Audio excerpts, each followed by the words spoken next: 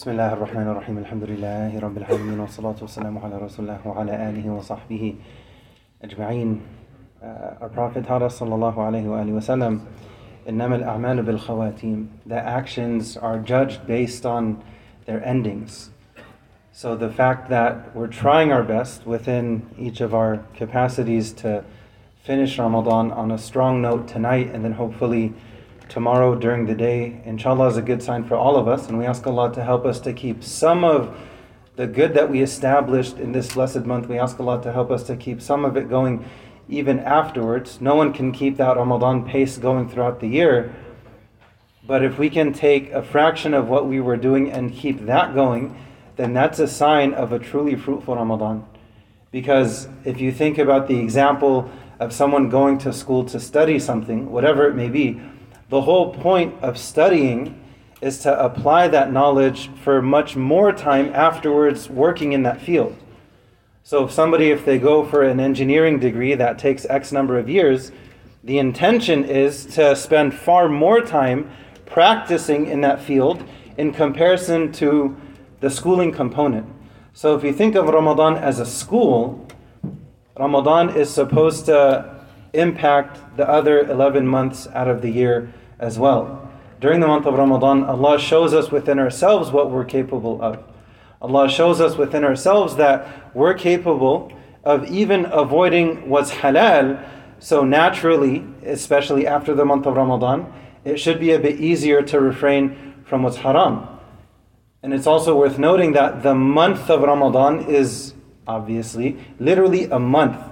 If somebody is going to build a good habit or break a bad habit, there are different opinions within the realm of psychology. One is 40 days to make or break a habit. Another opinion is 21 days to make or break a habit. If you go with the opinion of 3 weeks, that's very interesting. Why? Because Allah gives us 3 weeks in Ramadan to, even within the month of Ramadan, to clean up our act, if we didn't already do so beforehand, before we start trying to seek out Laylatul Qadr. We ask Allah to accept all of our efforts and to overlook any of our shortcomings. Ameen Rabbil Alameen. In terms of the last juz, the last para, juz amma, that we find, the first point that I want to highlight is when you look at Surah An-Naba, Surah Amma, towards the end of the surah, Allah Azza wa Jal makes it very clear, and you find this concept time and time in the Quran. Again and again and again, it constantly goes back to taqwa. It goes back to taqwa. It goes back to taqwa. So Allah says in the surah, Inna lil muttaqina mafaza. Allah mentions that the people of taqwa, they are those who are truly successful. Those are those who are truly victorious. Allah tells us in Surah Ali Imran, فَمَنْ زُحْزِحَ عَنِ النَّارِ وَأُدْخِلَ الْجَنَّةِ فَقَدْ فَازَ. How does Allah Azza wa Jal describe success?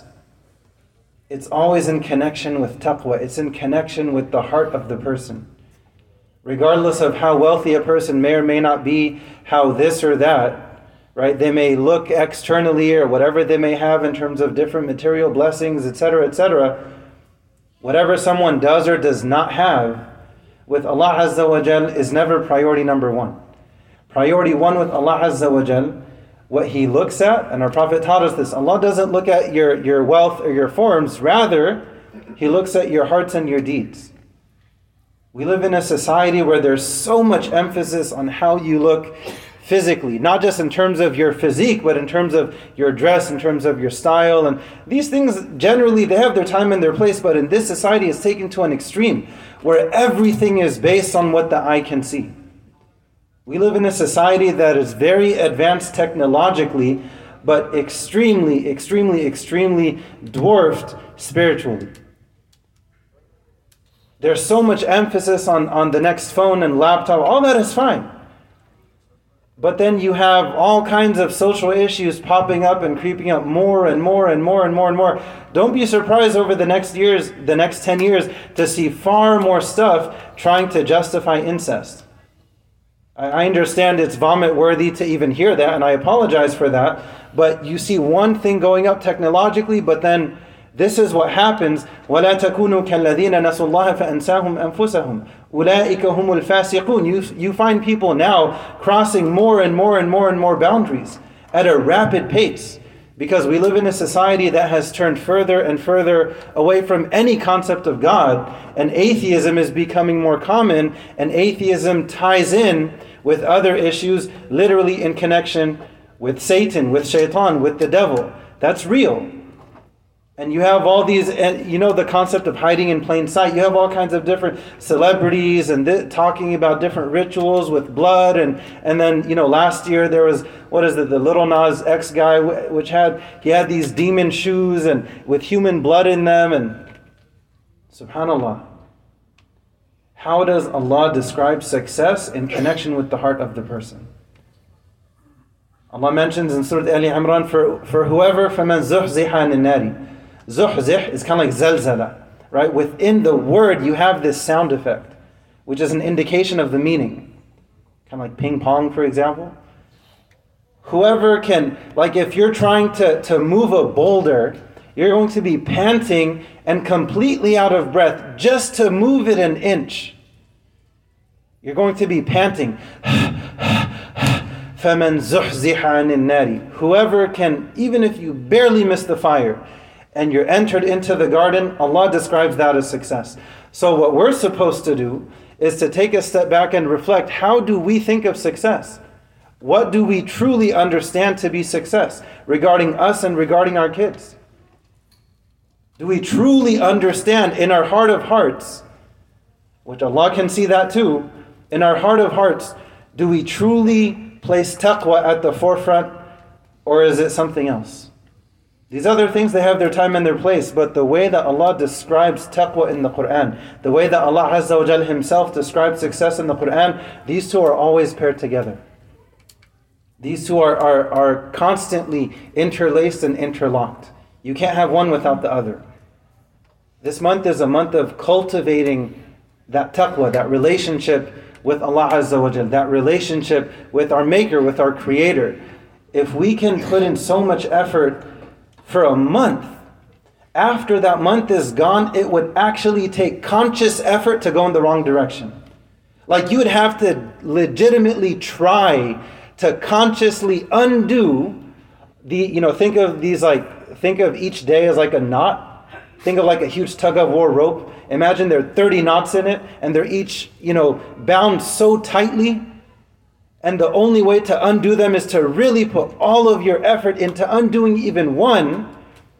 So if somebody's going to do all 30, then the Prophet warned us of this situation. Some people, they fast and they gain nothing from it other than hunger and thirst. And some people, they pray at night, they gain nothing from it other than exhaustion and fatigue. The point is to become better people, to become better Muslims, little by little by little. No one is saying to do too much all at once. But what's a small good deed that each of us found ourselves in our hearts gravitating towards, really loving it with this deep, exceptional love, and we found it easy? That's something you have to continue after Ramadan. Some people find it very easy to give extra sadaqah, and they find it extra sweet. Keep that going after Ramadan. Inna lil-muttaqina mafaza. Later on in the juz, in the para, we find this concept in Surah Al-A'la as well as Surah Al-Shams. In Surah Al-A'la, قَدْ أَفْلَحَ مَنْ تَزَكَّى. In Surah Al-Shams, قَدْ أَفْلَحَ مَنْ زَكَّاهَا. The way that Allah, again, how does Allah describe success?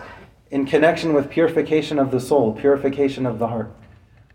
If Allah describes those who do that, those who purify their hearts and their souls and their lives and their wealth, not just their bodies and not just the halal chicken that they care so much about it being zabiha, hand slaughtered, mashallah. That's a blessing. But if the money is haram, that chicken is haram. If the money is haram, that chicken is haram. You can have the most pure diet, everything. You can have zabiha vegetables if you want. If your money is haram, it's not going to matter.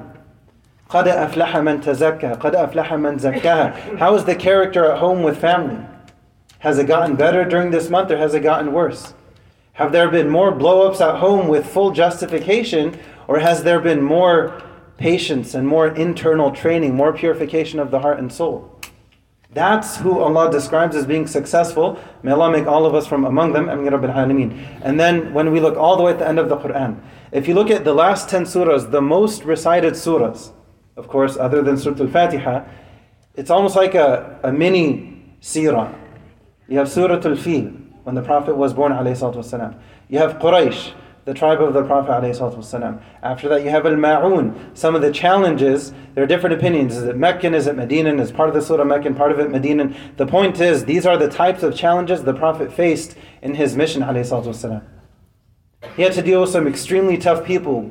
There may have been some good on the outside, but internally there's a whole lot of messed up stuff going on. فَوَيْلٌ لِلْمُصَلِّينَ. It's a harsh ayah. It's a heavy ayah. It's a very jalali ayah. Allah says there is a wail can be understood as woe, like W-O-E, woe be unto you in Old English. Like watch out, be careful. There's a cliff. So you think of the signs that are going to be there. That's the feeling of wail. But wail is also a valley in hellfire. So if someone doesn't take heed, then that's where they're going to end up. Allah says that for people who pray, there are going to be people who pray who also end up in that place. Why though? Because there's nothing internal whatsoever.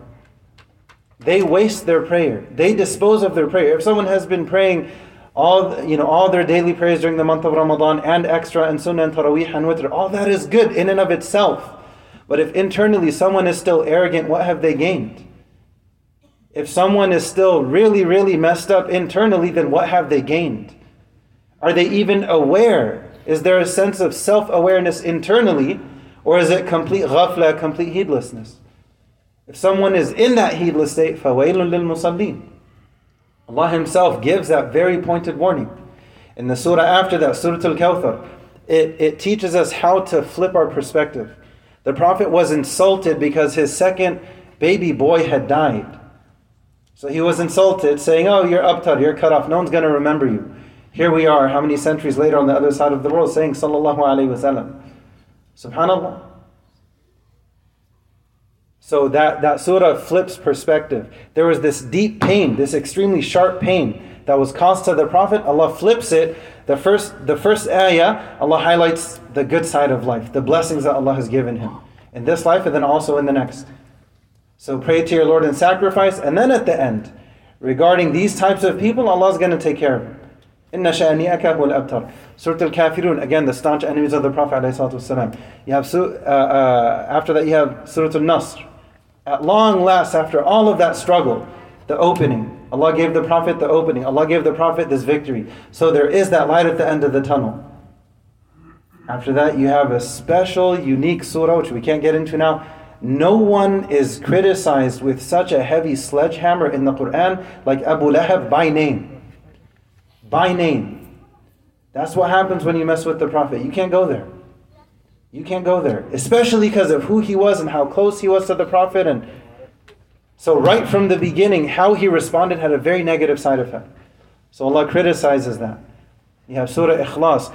He was trying to prevent people from connecting with Islam. Surah Al-Ikhlas gives us a summary of what we believe as Muslims regarding who Allah is and who Allah is not. The first two ayahs, we do believe this about Allah. قُلْ هُوَ اللَّهُ أَحَدٌ Allahu Samad. So affirmation. And then the last two ayahs are negation.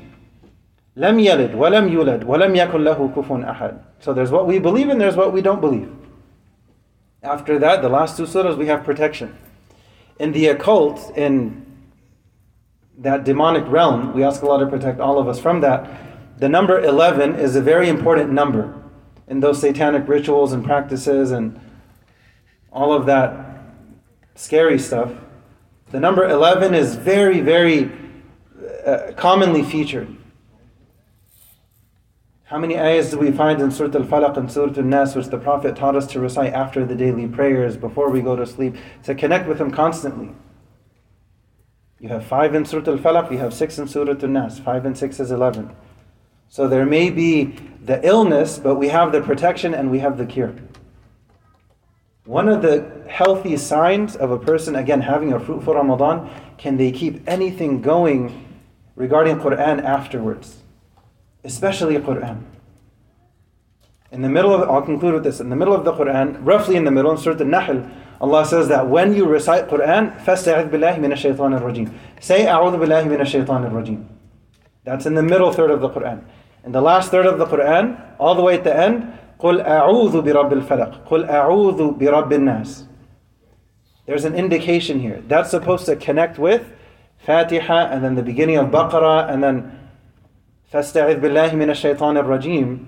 And then what do you do after that? You loop around to the next round of constantly connecting with the Quran. We ask Allah to make it easy for all of us. We ask Allah to accept our efforts and overlook our shortcomings. Ameen Rabbil Alameen. This will be our final Saturday night sweetness of the month of Ramadan. I have one trivia question for the youth who are here for grades 8 and younger.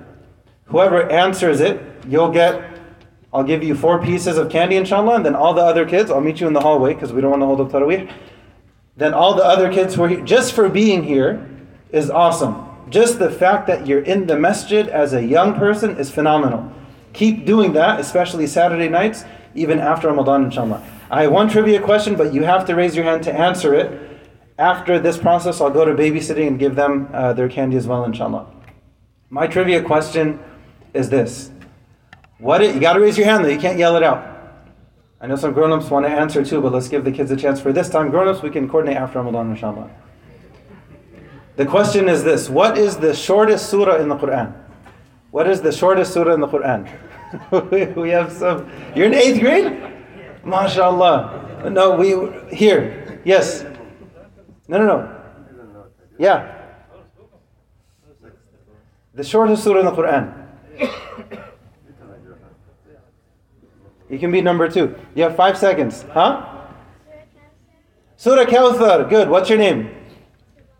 Subhanallah. MashaAllah. May Allah bless you. May Allah fill you with abundant knowledge of benefit that's good for you and your family and the ummah. May Allah protect you and your family always. Ameen Rabbil Alameen. So I'll meet you here in the hallway. I'll give you your 4 pieces of candy, and then all the other youth, 8th grade and younger, you can meet me as well if you want to get a piece. If you want to stay in your place, may Allah bless you for doing so. If I was a kid, I'd go for the candy. Jazakumullah khair. Wassalamu alaikum wa rahmatullahi wa barakatuh.